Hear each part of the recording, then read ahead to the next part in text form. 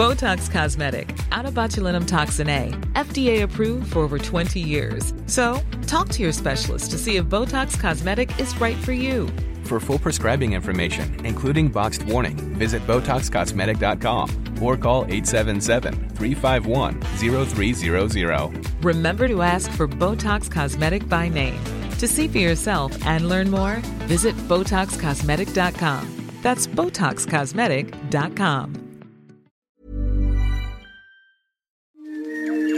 He kōna ipurangi tēnei nā te reo irirangi o Aotearoa.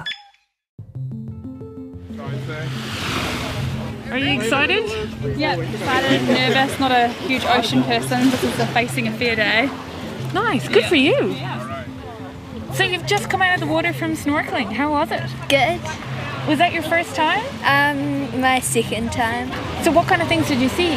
Crayfish and lots of fish and lots of seaweed. Kia ora, nau mai, haere mai. Hello and welcome to Our Changing World. Ko Claire Kincannon aho. 2 stories today on the theme of the double benefits of conservation projects. Good for native species and good for humans too. Later we'll hear about a Jobs for Nature project along the west coast of the South Island, aimed at improving the situation for threatened native freshwater fish. But first, in January I visited a friend in Wellington and one morning tagged along with him to a community snorkel at the Taputaranga Marine Reserve. But once I got there, saw the hundreds of people lined up to get involved, and felt the general buzz and excitement, I couldn't help but whip out my microphones to ask some questions and find out a bit more. The group behind this event are Mountains to Sea Wellington, and fresh from my own snorkeling experience, I found a perch on a log on the beach and had a chat with Executive Director and co-founder Zoe Studd.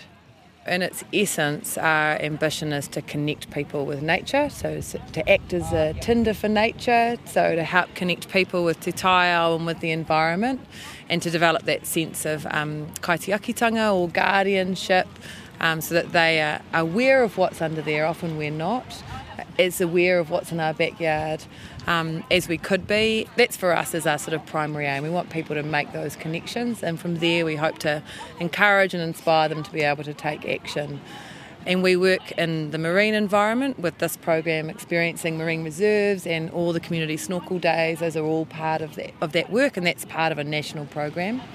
And then we do freshwater work as well, so the Whitebait Connection project, which looks at the health of rivers and streams and wetlands.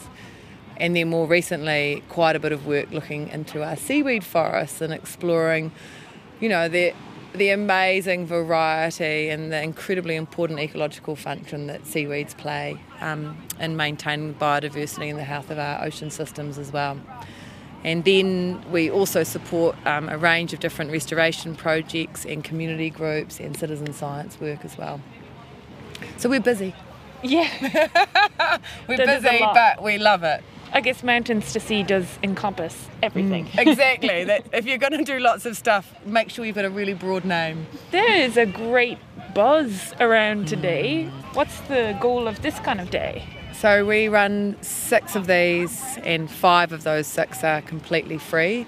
And the purpose really is to invite people down who might otherwise never get the opportunity to come and have this kind of experience. And that goes back to this, wanting to connect and inspire people about what's in their local environment. And many people don't have the gear, or they feel a bit worried about the ocean, or a bit fearful, or they want someone to be able to support them when they have those first experiences. And because we have these amazing volunteer guides and this incredible marine reserve on our doorstep, it's something that we can do to give people that opportunity and remove that barrier. And it is a huge amount of fun. So this is our first of our 6 that we'll be holding over the summer. That's one of my favourite times of year, and people love it. We get this wonderful energy and excitement, and you get people coming out who've never snorkeled before, and suddenly they've discovered this completely new world on their doorstep, which we love. So that's why we do it. My friend and I joined a small queue at Island Bay early on, but it quickly filled out. And across the day, over 250 people registered for sessions and kept the snorkel guide volunteers super busy. And there was a whole range of people there, from young kids to older adults, with some indeed dipping their toes for the very first time. What's your name? My name's Myra Macmillan. And have you snorkeled before? No, I've never been snorkeling, but my friends let me know that this is happening, so we just thought it'd be a cool thing to come along and check out. But yeah. What are you hoping to see? Everything, really. No, there's some really cool stuff. They've got like a whole board of all of the marine life that you could see, so just anything. Super excited for it. Cool. Yeah. Have a good time. Thank you. There are 44 marine reserves across Aotearoa, New Zealand. But I guess they are a bit different to your local tramping trail, wetland boardwalk, or trek through a forest. You do need gear to be able to see the abundance of life and diversity under the water, to be able to appreciate it in the same way you would a multi-layered green piece of bush with birds flittering by. The Taputeranga Marine Reserve runs from just west of Ōwhiro Bay to east of Princess Bay. 854 hectares of protected coastal waters, 6 kilometres from Wellington city centre. Zoe tells me a bit more about it. The Marine Reserve was established in 2008, so it's been here for 14 years. And 2 very special people who passed this year actually were involved in that process, Colin Ryder and Murray Hoskins, and they formed a group called the Friends of Taputeranga Marine Reserve, and they campaigned for many years.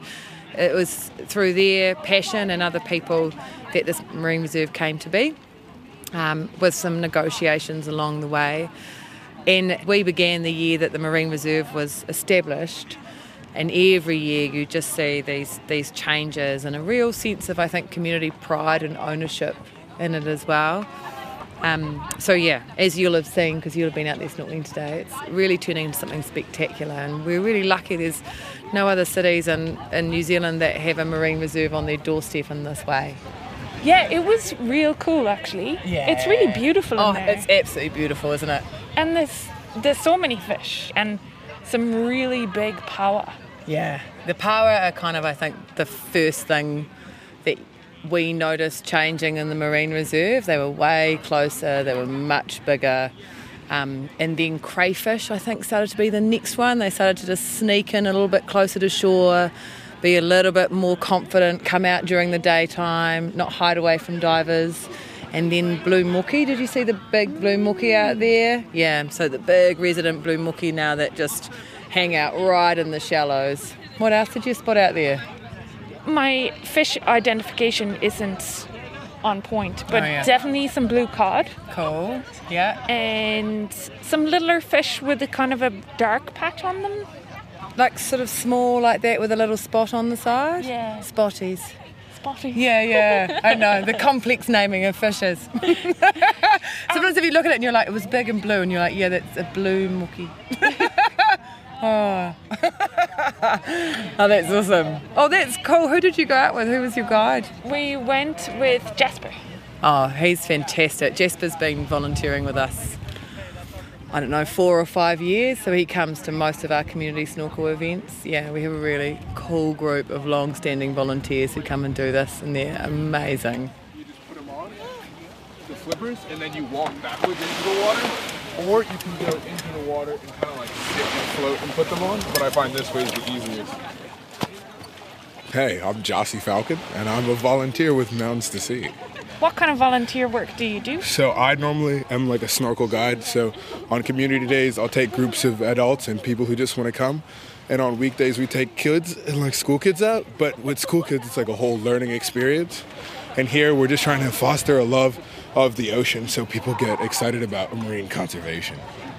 So you're here on your free time. This is you giving up your time to do this? Yeah, I actually take off work Saturdays to do it, but I love getting out in the water and just seeing how excited people get to, experience like snorkeling for the first time.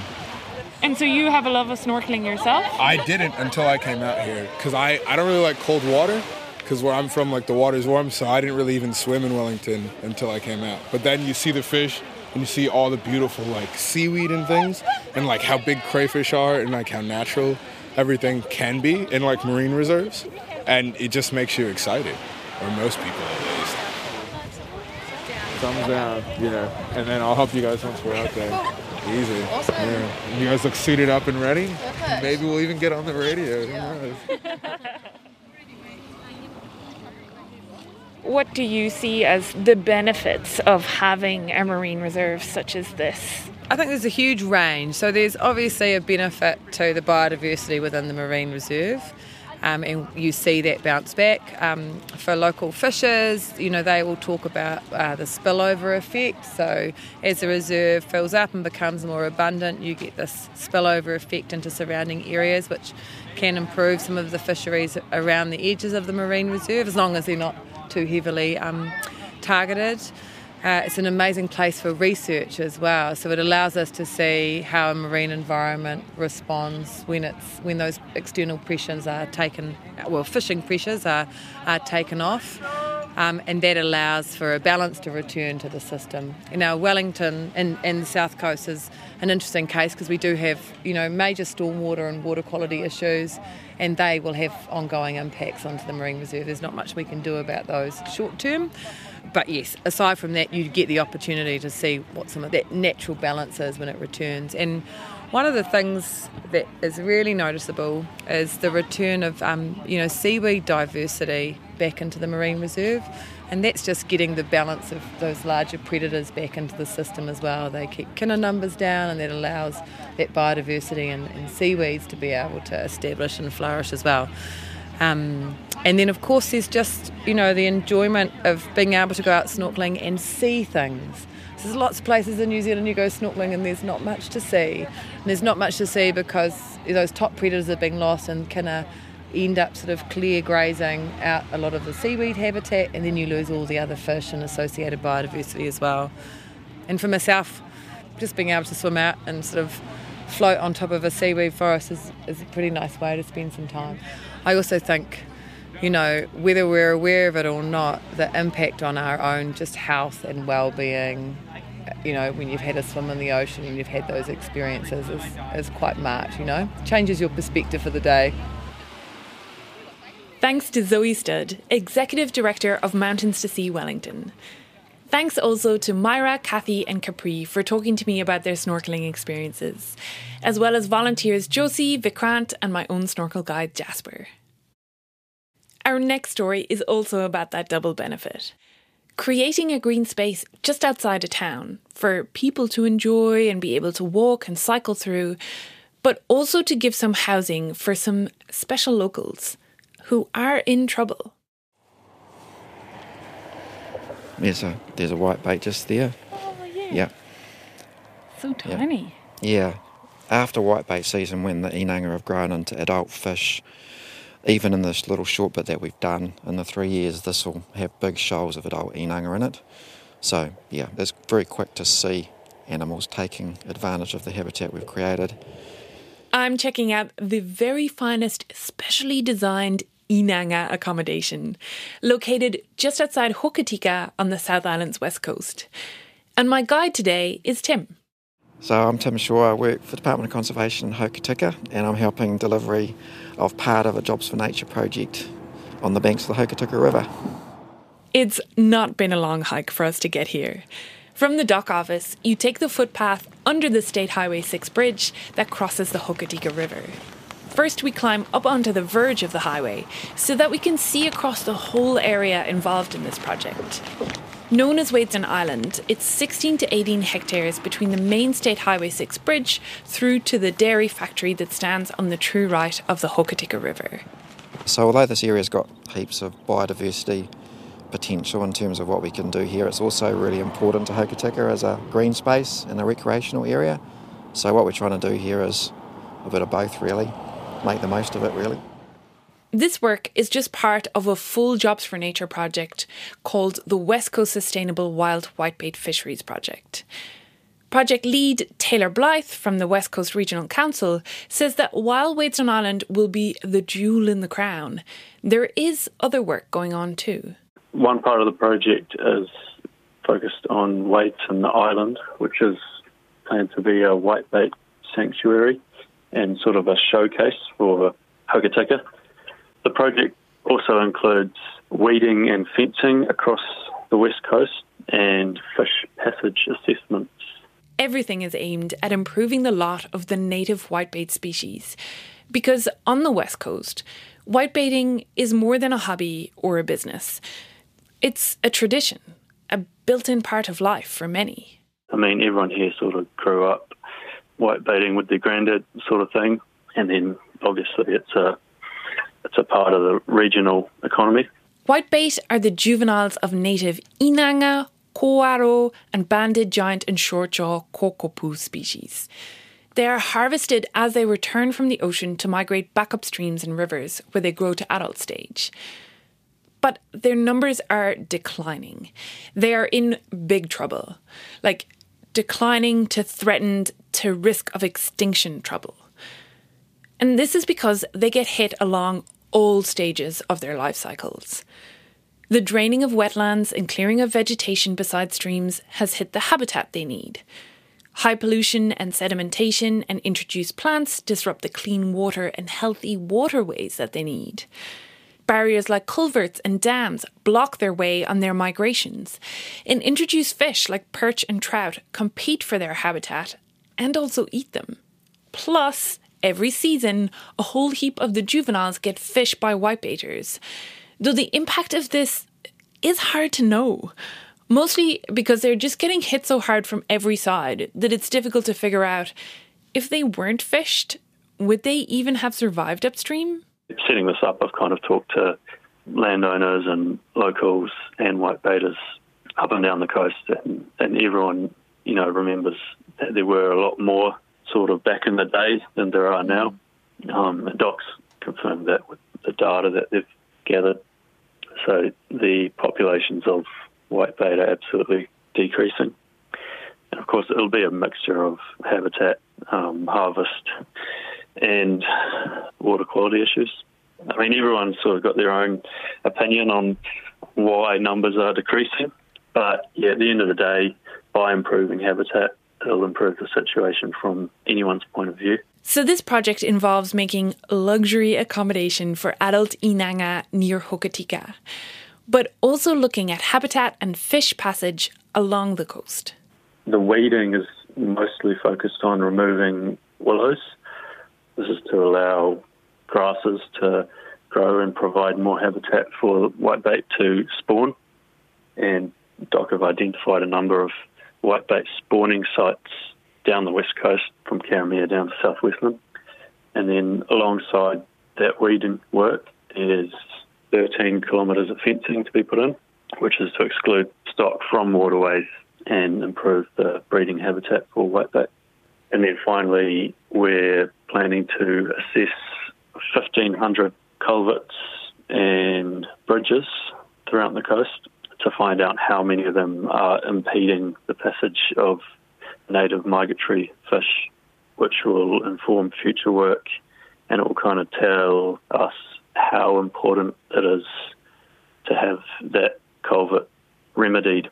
Some of them might not even need to be looked at again, especially kind of wide-span bridges, but small culverts with high flow, in the future they will need some sort of work, whether that's baffles or sort of mussel ropes being put in there to break up the flow a little bit and provide a little bit of structure that the fish can climb up. Back at Wadeston Island, from our vantage point overlooking the area, you can see a stormwater drain cum creek channel that's running alongside, which Tim says is useful to some extent for the inanga.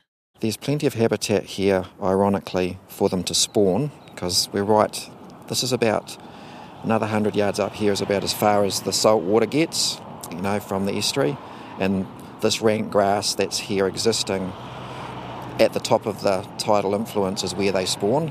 So there's actually quite a lot of good spawning habitat here, but there's nowhere for the adult fish to live, because when the tide goes out, this channel, because it's maintained for stormwater, has a pretty bare bottom and it has no vegetation on the side for them to be protected in. So they'll get slaughtered by the white heron and everything else that wants to eat them. So what we want to do is create channel alongside the stormwater drain, which doesn't have to perform a stormwater function, and that's the habitat where the adult fish will live.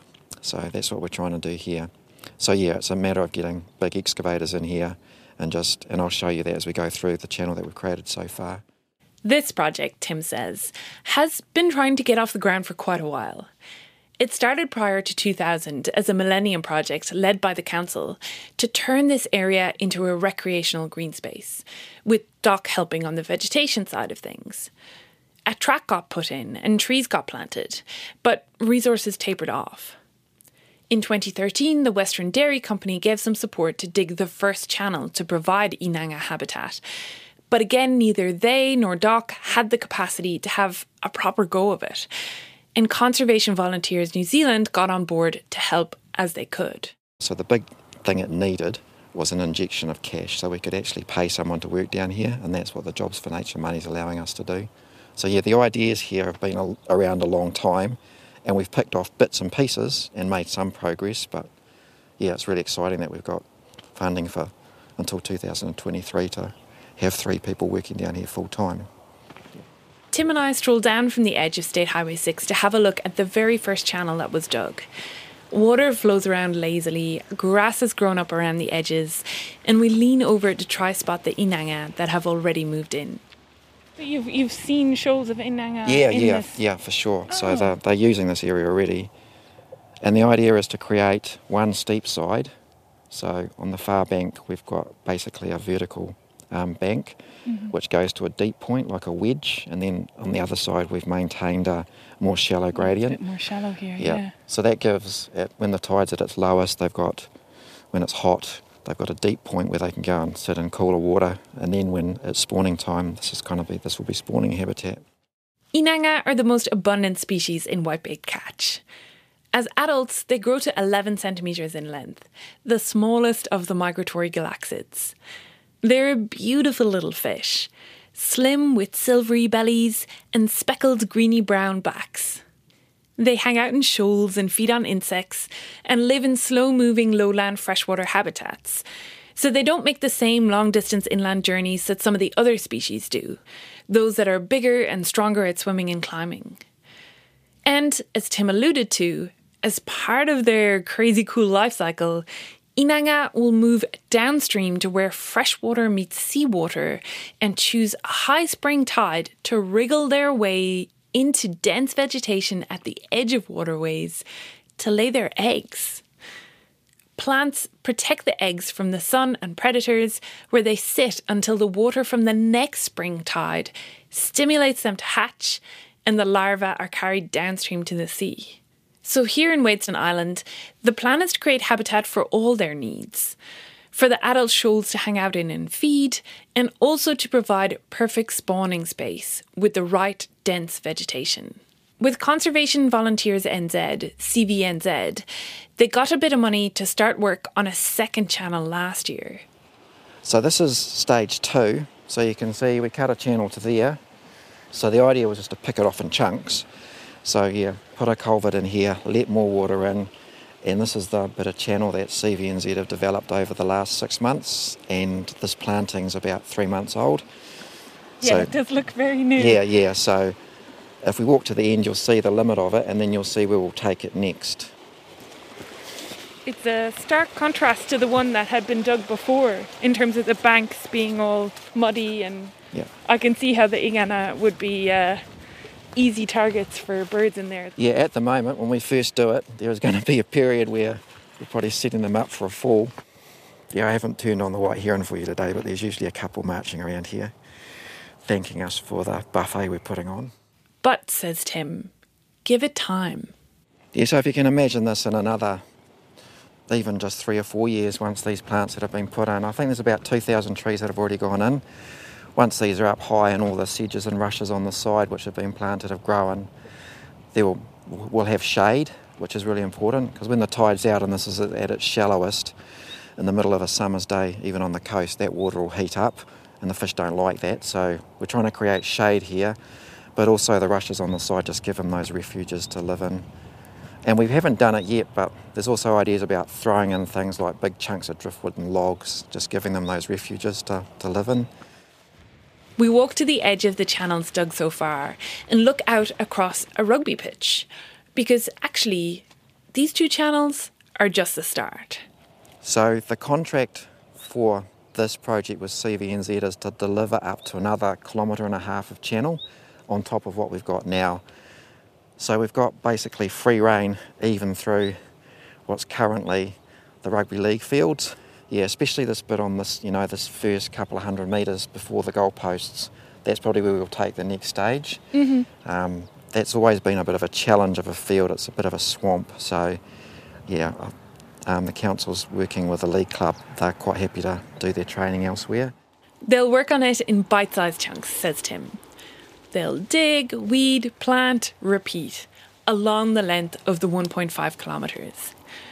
But he's encouraged that even in this latest, freshly dug, still muddied channel, fish are showing up.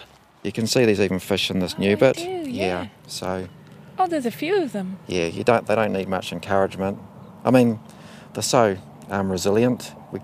We always write these things off, but I just think you just give them a home and they will come. Thanks to Department of Conservation Ranger Tim Shaw and to Taylor Blythe from the West Coast Regional Council. This episode was produced by me, Claire Kincannon. Thanks to Justin Gregory for editing help. Sound engineering was by Phil Benge. Tim Watkin is the executive producer of Podcasts and Series. If you already follow the show, thanks. If you don't, you can find it on your favourite podcast platform. Following it means weekly episodes will be ready and waiting for you. And if you are enjoying the show, please take a minute to rate and review it if you follow on Apple Podcasts. It really helps others to find it. Check out the show's website at rnz.co.nz/ourchangingworld for photos and links related to this episode, plus our massive back catalogue of episodes. Plus, this is also where you can subscribe to our monthly newsletter. And if you want to get in touch with us, we're on Facebook or Twitter at RNZ Science. There are lots of other great RNZ podcasts and videos too on a whole range of topics. Simply click on the Podcasts and Series tab on the main RNZ page to get amongst it. Or use your podcast app to explore by searching for RNZ. Thanks so much for listening. I'm Claire Kincannon. Kia pai tō wiki.